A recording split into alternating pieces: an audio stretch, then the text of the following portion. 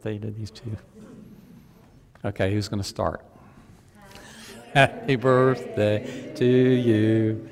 Happy birthday to you. Happy birthday, dear Sarah and Evan.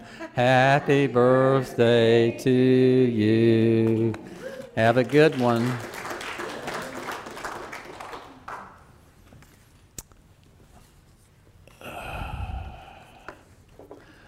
I would encourage all of you to continue to be in very great and fervent prayer in regard to the circumstances that are abounding around us.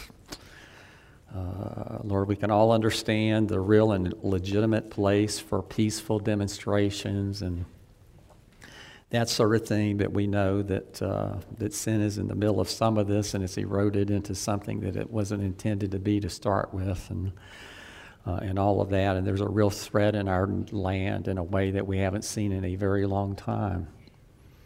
So I just want to encourage all of you to be in prayer, because we know that God is the answer to all of it. Reality is this, is we know that we're going through what we're going through right now because there are a lot of people out there who do not know Jesus Christ as Lord and Savior. If they did, this kind of thing would not happen. So would you pray with me this morning? Father, we come again just rejoicing in you and your greatness and your goodness. And Lord, we know that you really have looked after us in the midst of all of this, and we're thankful for that. But Lord, we know that there's a world out there that does not know you. There's a world out there that in truth hates you. There's a world out there that is not concerned at all about what you would have us do at any time, any moment. And Lord, we know that sometimes it seems as though that world is having its way with our world. But we know ultimately, Lord, that you are the victor, that one of these days this sort of thing will completely vanish from our lives. When we make it, Father, to the renewed heavens and earth, where Jesus indeed will reign for all of eternity, and we will be there with him, and we will know him, and we will serve him, and we will be with one another, and the love that we have for him and for each other will be far greater than we can even possibly imagine at this point. But Father, remind us daily that you have left us in the world for a time, and this is not a time for us to be inactive. It's not a time for us to just sit around and wait for Jesus to come, or for our time to come and for us to pass into the heavenly places. We know, Lord, this is a time for action on the part of your church. And we know that there are many mechanisms by which that can take place, but certainly, Lord, one of those is prayer. And I just pray this morning that all of us would be in fervent prayer continually, unceasingly, for the well-being of our land, for the end of this COVID business, and Lord, that your church would once again be able to join together in unity, in person, Lord, as well as in spirit. And we pray that the joy and peace and things such as these that come from you would once again become the hallmark of what it means to be an American. And we know, Lord, that America is indeed great. It's the greatest nation that has ever existed on this planet. And we know, Father, that's true for one reason, because you made it. You've made it what it is, because you have been so much of the heart and soul of the founding fathers or in the generations before us. And even in our day, Lord, your people are here, and your people are making their voices heard. And your people are making a difference. And Father, we understand this, that at times like this of great stress, that we should stand out like sore thumbs, not being like everyone else, not going along with the crowd, but Lord, standing firm in our faith in Jesus Christ, making a difference, being light in the world, Lord, at the same time being salt in the world for you. We pray, Father, for the time now before us of the preaching and the hearing of your word, and Lord, pray that you would come and you would teach us. We know, Father, that it's by your Spirit that we learn. And we pray, Father, that that would happen this morning, that you would speak to our minds and you would speak to our hearts and you would impress upon us the importance of the things that we are considering here, knowing, Lord, that they indeed are your very word, and that we would love it, and that we would feed upon it, and that we would be changed by it. We know, Lord, that it's easy to come to church and then and think about how good that was and how much I learned and how much I appreciated the word. And then leaving here, Lord, and in no time at all, then what we've heard and what really seemed to affect us doesn't seem to even be on our mind any longer. And within days, Father, it's very likely we will completely forget what we've even spoken about this morning. We indeed are forgetful people. And Lord, pray that that just would not be what happens here. That you would give us real knowledge, lasting knowledge, understanding knowledge, that we would take and we would apply to the manner in which we live our life in this world. And we would pass that knowledge on to others and not keep it to ourselves. So we pray your blessing, Lord, as we do this very important thing this morning. And we give this time to you and pray that you would use it to the utmost of your own honor and glory. In the name of Jesus we pray. Amen. We are continuing in our study of the book of Romans. I don't even know when we started this. It's been at least a year ago, and we obviously are taking our time going through this book. If you think back to the beginning, we talked about how Romans is such an important book in the Bible that there are many things that Paul teaches us that are somewhat veiled maybe in other places, and other places maybe not very apparent at all.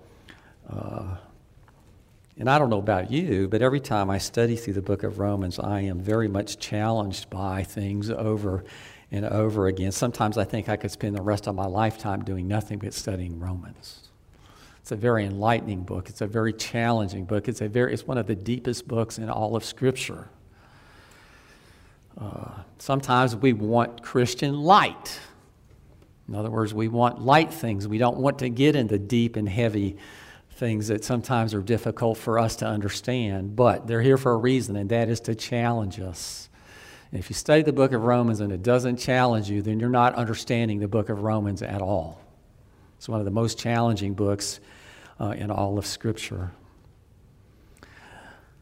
Up to this point, Paul has been teaching a lot of theology. This is very much up to this point a theological treatise. He's been building an argument all along that he's kind of summarized in the last few chapters. And let me just tell you this. If you don't get anything else from what we've studied so far, you need to understand this. And that is that if you're saved, you are saved by grace and grace only. God has done it all. You contribute absolutely nothing. That whatever good works appear in your life at this point only do one thing, and that is substantiate the faith that you have in Christ. It's your response. They are your works of service to Him, because He indeed is your Lord and your Savior, and because you love Him. And just remember this always, that you only love Him because He first loved you. And He did everything absolutely necessary to make you His. You have contributed nothing. Even the faith that you have to believe in Jesus Christ is a free gift to you from God. Ephesians chapter 2.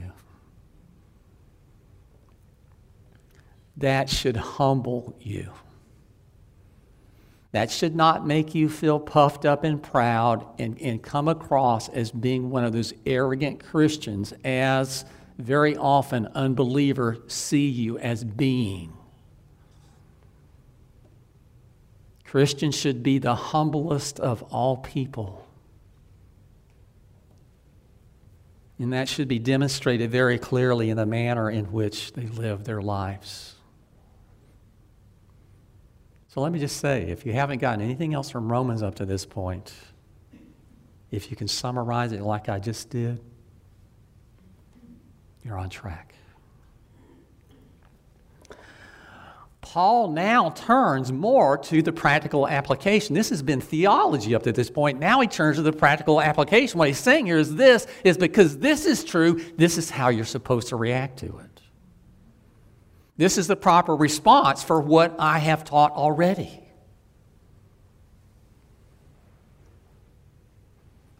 Francis Schaeffer wrote a landmark book back in 1976 called How Then Should We Live? In other words, how are we supposed to live our life as Christians in this world based upon all that we've learned, all that we've been taught, all that we know? What is our life supposed to look like? How do we practically apply what he has theologically taught us? This is where we're at.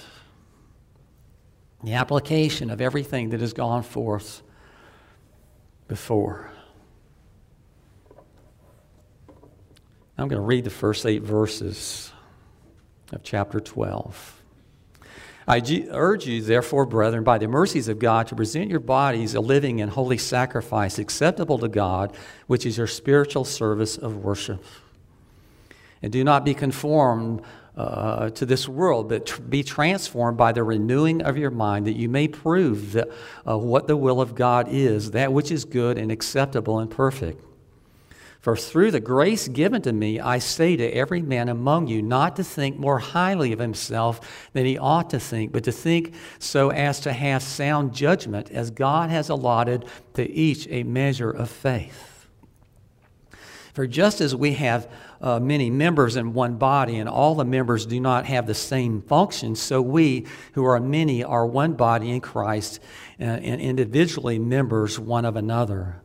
And since we have gifts that differ according to the grace given to us, let each exercise them accordingly. If prophecy, according to the proportion of his faith, if service in his serving, or he who teaches in his teaching, or he who exhorts in his exhortation, he who gives with liberality, who leads with diligence, he who shows mercy with a cheerfulness. We're going to get more into those spiritual gifts in just a few moments.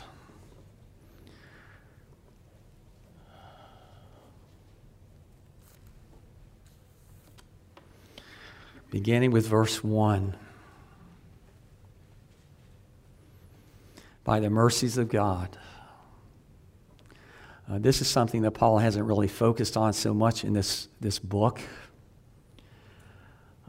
But one of the things that we should see very clearly is, as Christians, is God's mercy. We are recipients of God's mercy. It's not something that we've earned. Mercy cannot be something demanded. It cannot even be something, I guess you could ask for mercy, but you can't demand it, because if you demand mercy and it's granted because you demand it, then it's not mercy at all. Mercy is something that is freely given always by the one who grants it. So God has given us mercy, not out of any obligation to us, not because he had to do it, not because it was required of him. It's because he has freely chosen to do that. And that mercy came at very great cost to him.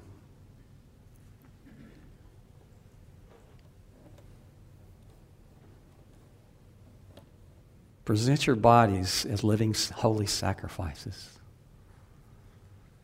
One of the most important things that we find depicted in the Old Testament law is the sacrificial system that the Jews held so dearly to, and they continue to do today. Non-Messianic Jews, they continue to hold to those sacrifices, and even Messianic Jews continue to participate in some animal sacrifice.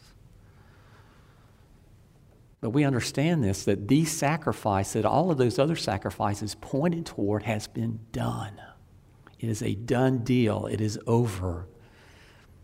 It was a sacrifice of the perfect Lamb of God on the cross 2,000 years ago, by which He atoned for every sin every believer has ever committed or ever will commit.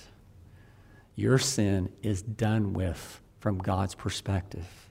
The penalty in its entirety has been paid. You owe nothing.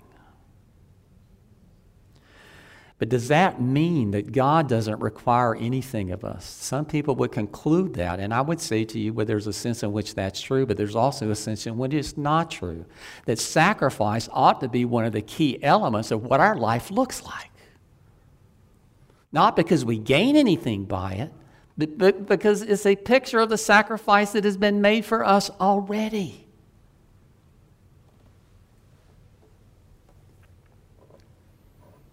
Jesus' sacrifice atoned for our sins, but that does not mean that God no longer has sacrifice as any part of our lives. Living a Christian, you know this, means sacrifice.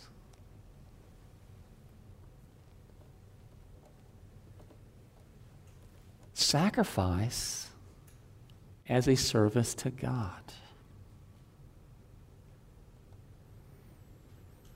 One element of that would be sacrificial giving. There are times when the deacons get a little bit troubled about the amount of money that's coming into the church. And where we're at right now, you may not realize this, but we're never able to have the state of the church address like we usually do to let you know what was going on. But we've been going in the hole about $1,000 a month for the last year and a half or 2 years. But I'm not worried about it one bit because we have plenty of money in the bank. We have plenty of money in the bank. But you sit in a building that was built because of sacrificial giving of people. We have never owed any money for anything.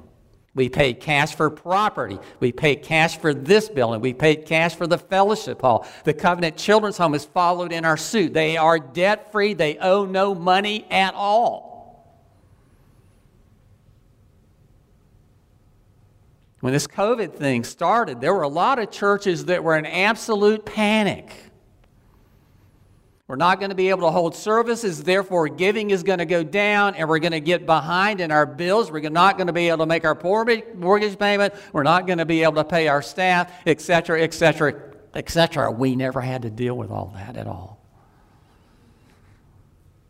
And one of the reasons is this, is our congregation here has always given sacrificially. They've given to the point it's made a difference in the manner in which they're able to live. We've seen it over and over and over again. And it truly has shown itself to be a very great blessing by God. And we're thankful for it. Sacrifice on our part is a means of spiritual worship or service to God. It's motivated by thankfulness. Thankfulness for what God has done for me. Thankfulness for what God is doing for me. Thankfulness for what Christ will do for me. It's an expression of love, but at the same time, it's an expression of thankfulness. Let me ask you something. Do you think there's a world out there that right now is desperately trying to conform us to its way of thinking? That's what protests, that's what riots are all about. We understand this. There are people out there that would be very willing to do all your thinking for you. As a matter of fact, they don't want you to think. One of the most discouraging things I experienced as a college professor was the lack of knowledge of young people in this country about basic things. It amazed me semester after semester, and let me tell you, we are on a downhill spiral. You sit there, and let me just tell you, there really are some very blessed, very great teachers that are struggling to educate these young people. You need to understand that. But sometimes it seems as though they really are few and far between. It would blow your mind what these young people do not know. You sit around and you wonder what in the world they accomplish for 6 hours a day, 12 years. They lack common knowledge about just about everything. There are exceptions, don't get me wrong. And let me tell you, there's some really, really good teachers out there, public schools, Christian schools, etc. What I'm talking about here is just the general state of things. Our education system has digressed unbelievably in the last 2 generations. Why? Well, I think it's because of willful intent and purpose on the part of some people, because there are people out there, they don't want the average person in the population to be able to think for themselves. They want to tell people what to think, tell people how to think.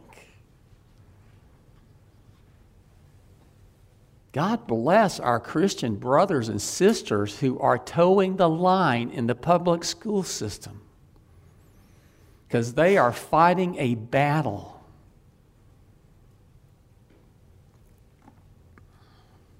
We need to be in prayer for those folks.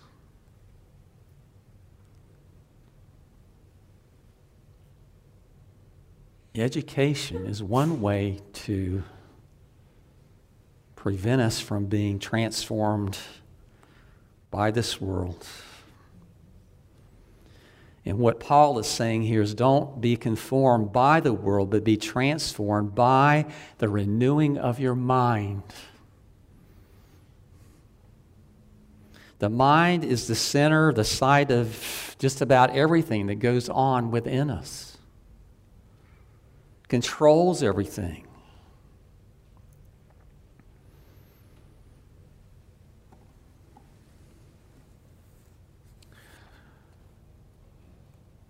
The mind is very important. There's a sense in which it's the starting point of everything that goes after it. I mean, there's some basic things you have to understand to be a Christian, right? Could you do that without a mind?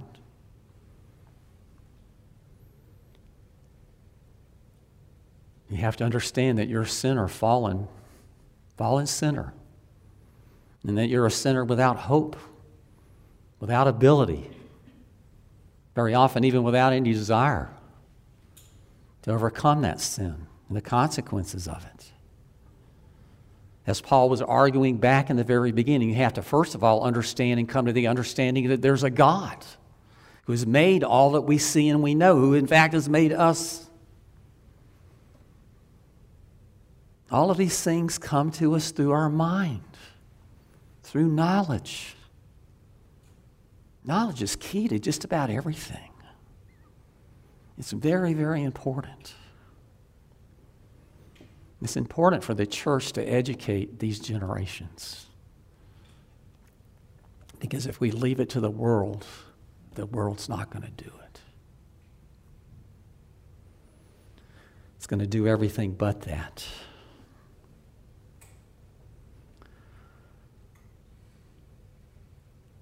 There are a lot of people out there right now that would love to see us just go along with what everybody else wants, and what everybody else believes, and what everybody else thinks.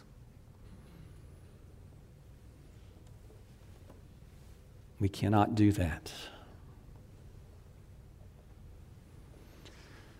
We should not even want to do that.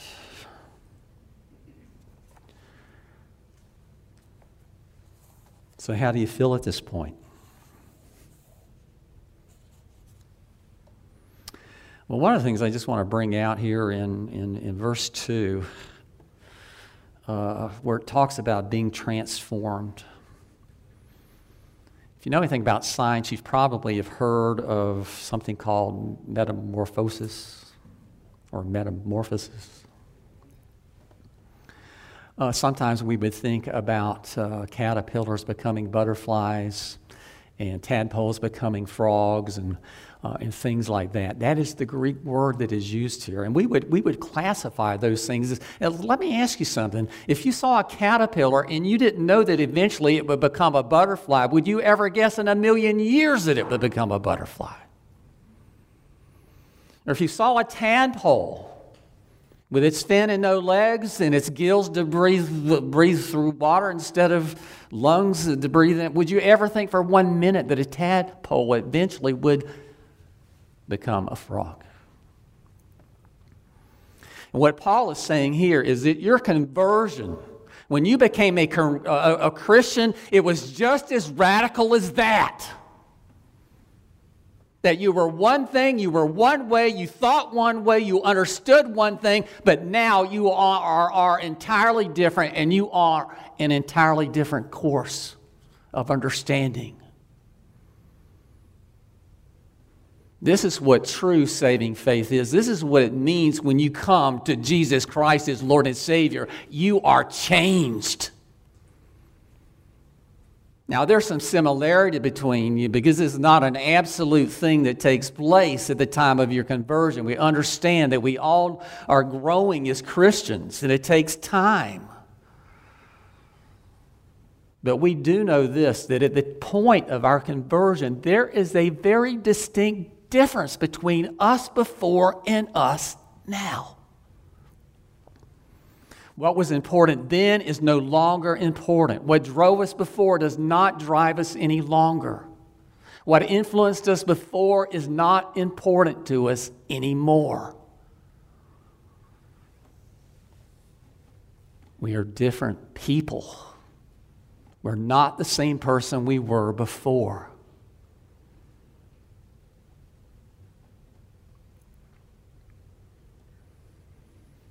There were a couple things going on in the church in Rome based upon what we read here written by the Apostle Paul. There were people there who thought too highly of themselves. There were also people there who thought too lowly of themselves. And if you're familiar with the church, you've been in the church very long, you've seen people fit into both of those categories. People that seem to be very aloof when it comes to themselves and think very highly of themselves, and at the same time there are other people who look at themselves and they don't see themselves of any value at all. You know, what do I do? How can I contribute? What can I do here to enhance this body?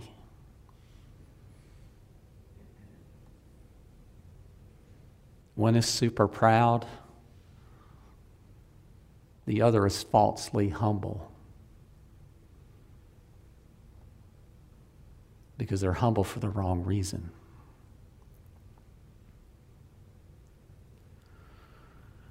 There's one thing and one thing alone that gives us value, and that is Christ Jesus. Period.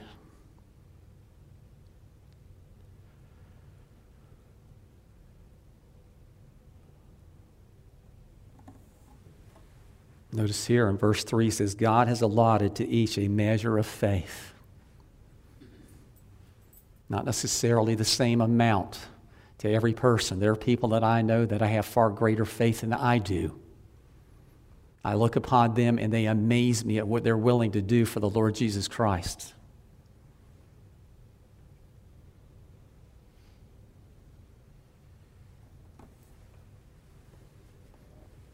God has allotted to each of us a measure of faith, and it's not the same measure.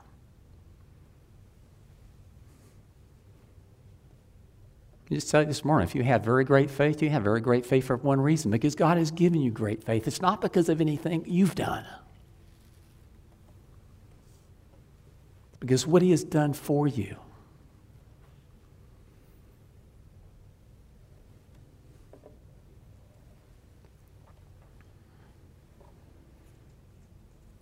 The question is this. Are we being faithful in doing what He in fact has not only called us to do, but gifted us to do specifically?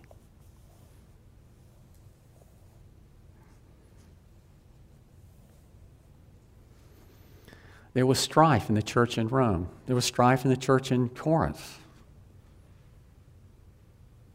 over this whole business.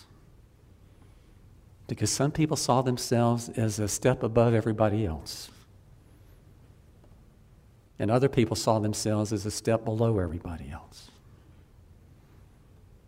It was causing strife and struggling in the church, not only in Rome, but in Corinth. And also, listen to me, guys, we're studying 1 Peter in Sunday school when I'm doing that.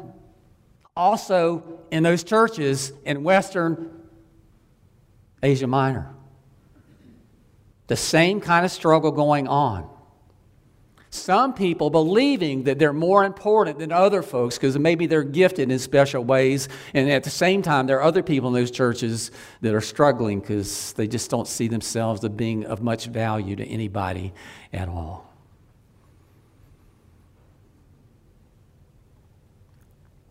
It was causing grief and strife in the church.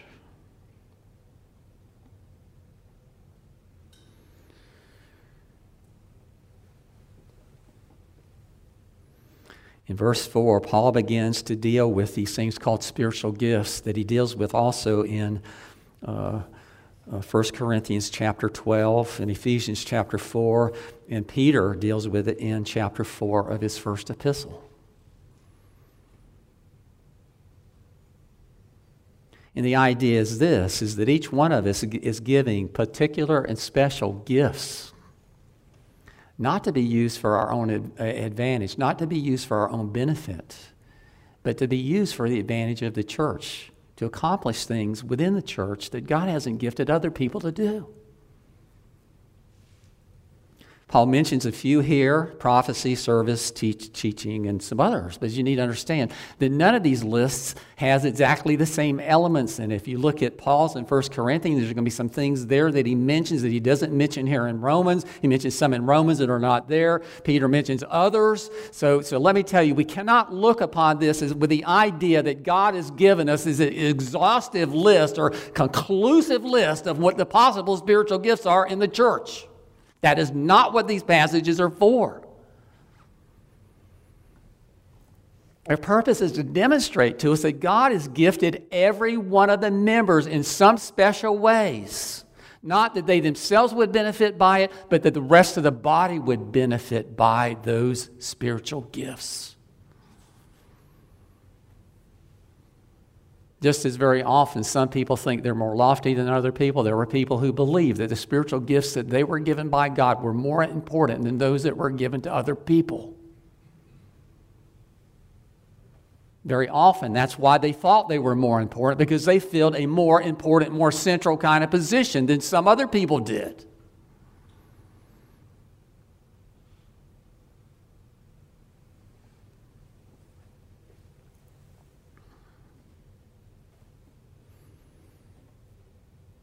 Every spiritual gift is given for a purpose, and that purpose is to benefit the body of Christ.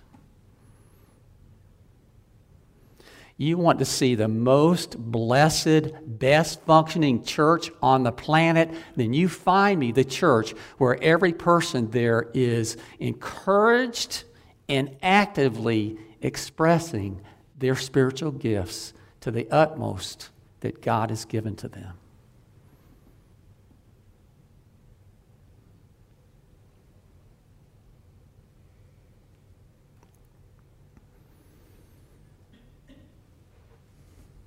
Unfortunately, there are a lot of people today who believe that the pastor is the most important person in a church. There may be some people in this room who think I'm the most important person that's here this morning.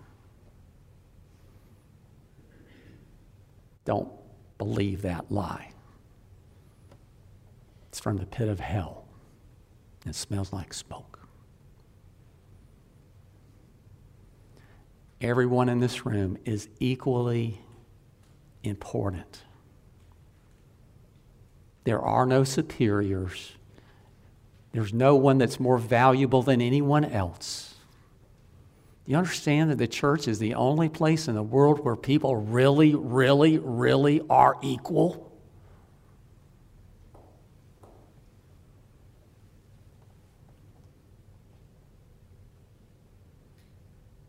All of you are gifted in some way.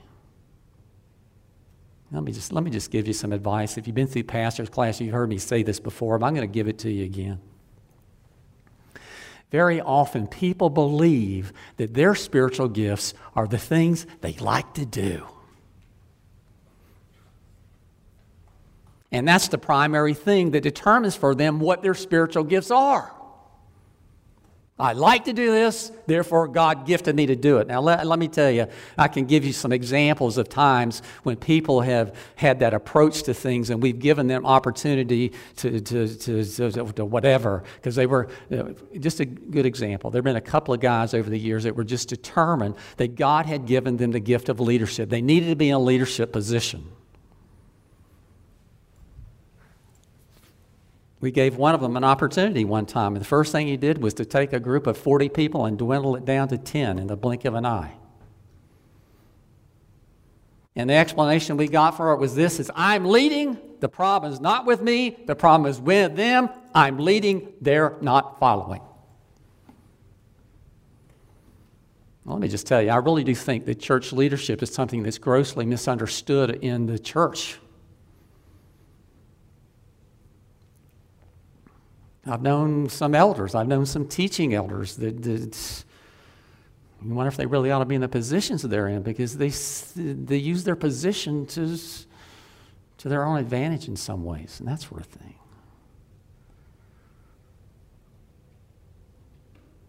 The truth is this applies to every church person, every single member of the church. God has gifted you, and the question is, are you using those gifts? There is no place in the church for anyone who does nothing but warm the seat of the pew on Sunday morning. If that's your approach to church, then you don't understand what church is.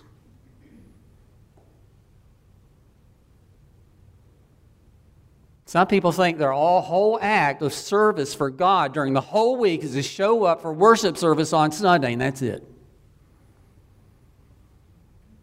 That's not it at all. The truth is, if God has gifted you to do particular things and you're in this body and you're not doing them, one or two things is happening. Either what He's called you to do is not being done at all, or someone else is doing it and they're not able to do it like you can because God hasn't gifted them to do it.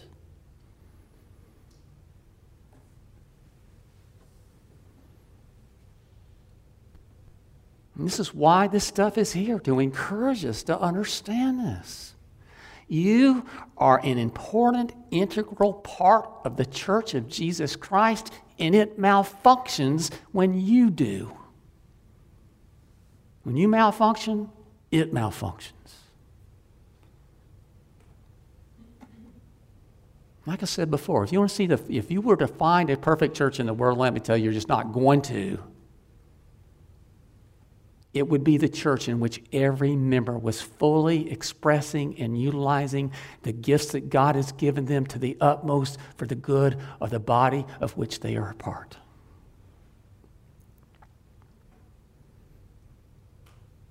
Now, most of you know I'm not a real big fan of the charismatic movement. But there are some good things you can say about the charismatic movement, because it really has brought the focus again for the church to this particular thing, this idea of spiritual gifting. The other thing is this. I think it has really helped to bring spiritual-driven or spirit-driven worship back into churches that very often are almost dead.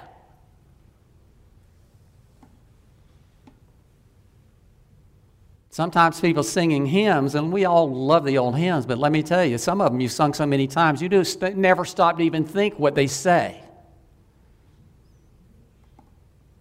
You remember the words, but that's about it. The charismatic movement has done that, but let me tell you, the charismatic movement has done a lot of damage. Why? Because the charismatic movement emphasizes certain spiritual gifts as being more important than others. You want to show your charismatic brothers and sisters where they're wrong? Because they elevate prophecy, they elevate things like that.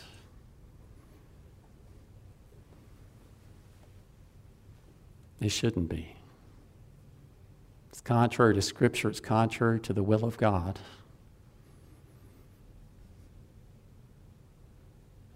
Please don't think that you're unimportant. There's no one in this room more important than anybody else. No one. There's no one in this room who is truly a believer, who's not a believer because Jesus Christ lived for you and died for you and has saved you. That is where our importance lies. And that's the only place our importance lies. I'm not any more important than anybody else. And please, please, please do not put me on that pedestal. I don't want to be there, and you have no right to put me there.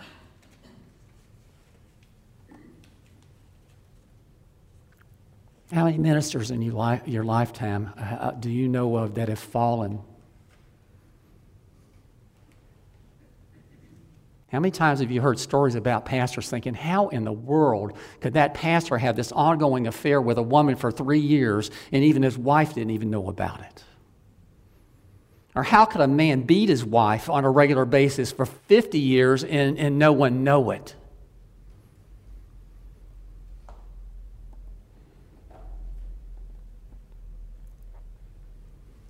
I know pastors that fall in those categories. And part of it is not even their fault. It's the fault of people who've made them superhuman. They begin to believe that they're invincible. They believe that they're more important than other people. They believe they're a step above everybody else. And then we're shocked when they fall in sin. And let me tell you, it happens on a very regular basis, a lot more than you would expect. And then we are like all in shock.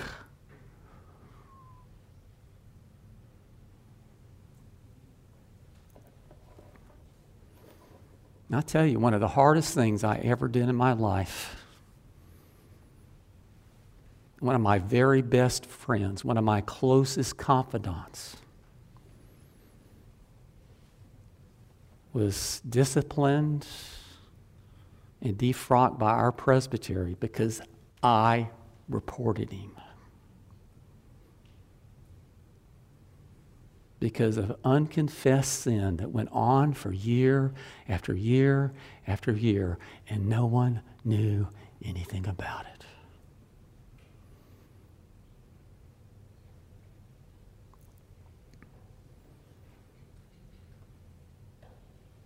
Don't get me wrong. It's important for us to encourage people and pastors, but don't think more highly of pastors than you do other people. We're sinners just like everybody else.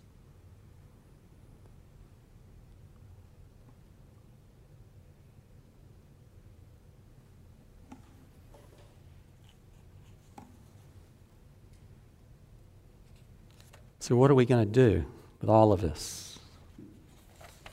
Is business as usual going to continue? Are we going to get more serious about this sort of thing?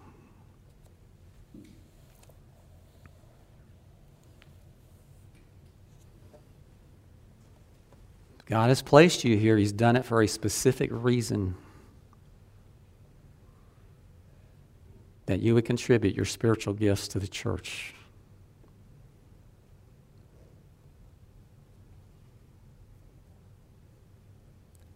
That applies to all of us. Every one of us.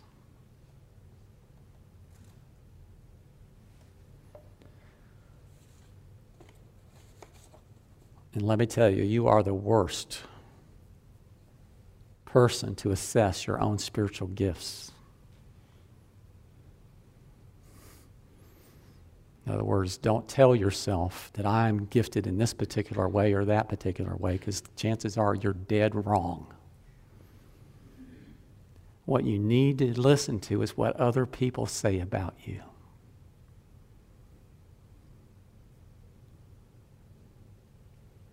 Because reality is this, is all of us have given the choice. We're going to gravitate to the things that we think we like. And just because you like it doesn't necessarily mean you're good at it. And just because you like it doesn't mean you're necessarily gifted in it. Listen to what everyone says about you, because they will see it in you, even when you don't.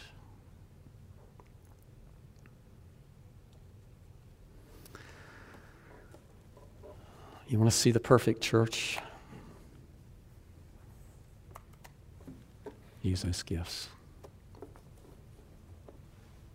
to the utmost.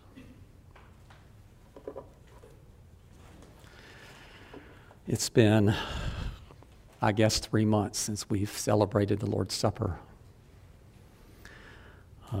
For years and years, we made it a tradition to have the Lord's Supper on Maundy, Thursday, and this year we opted not to do that because of the circumstances we found ourselves in. There's no real way of serving the Lord's Supper without being in the presence of everyone that's being served and receiving it. So we've put it off now. We still have brothers and sisters and are out here this morning, so hopefully our minds and our prayers will be with them, because I know that for many of them that they would love to be here to do this, but we can't just continue to withhold the Lord's Supper from the people of God. This is something very important. It's something that we do every second Sunday of every month, and then sometimes on special occasions. But we are going to celebrate the Lord's Supper this morning. So our praise team is going to come and lead us in a song of preparation.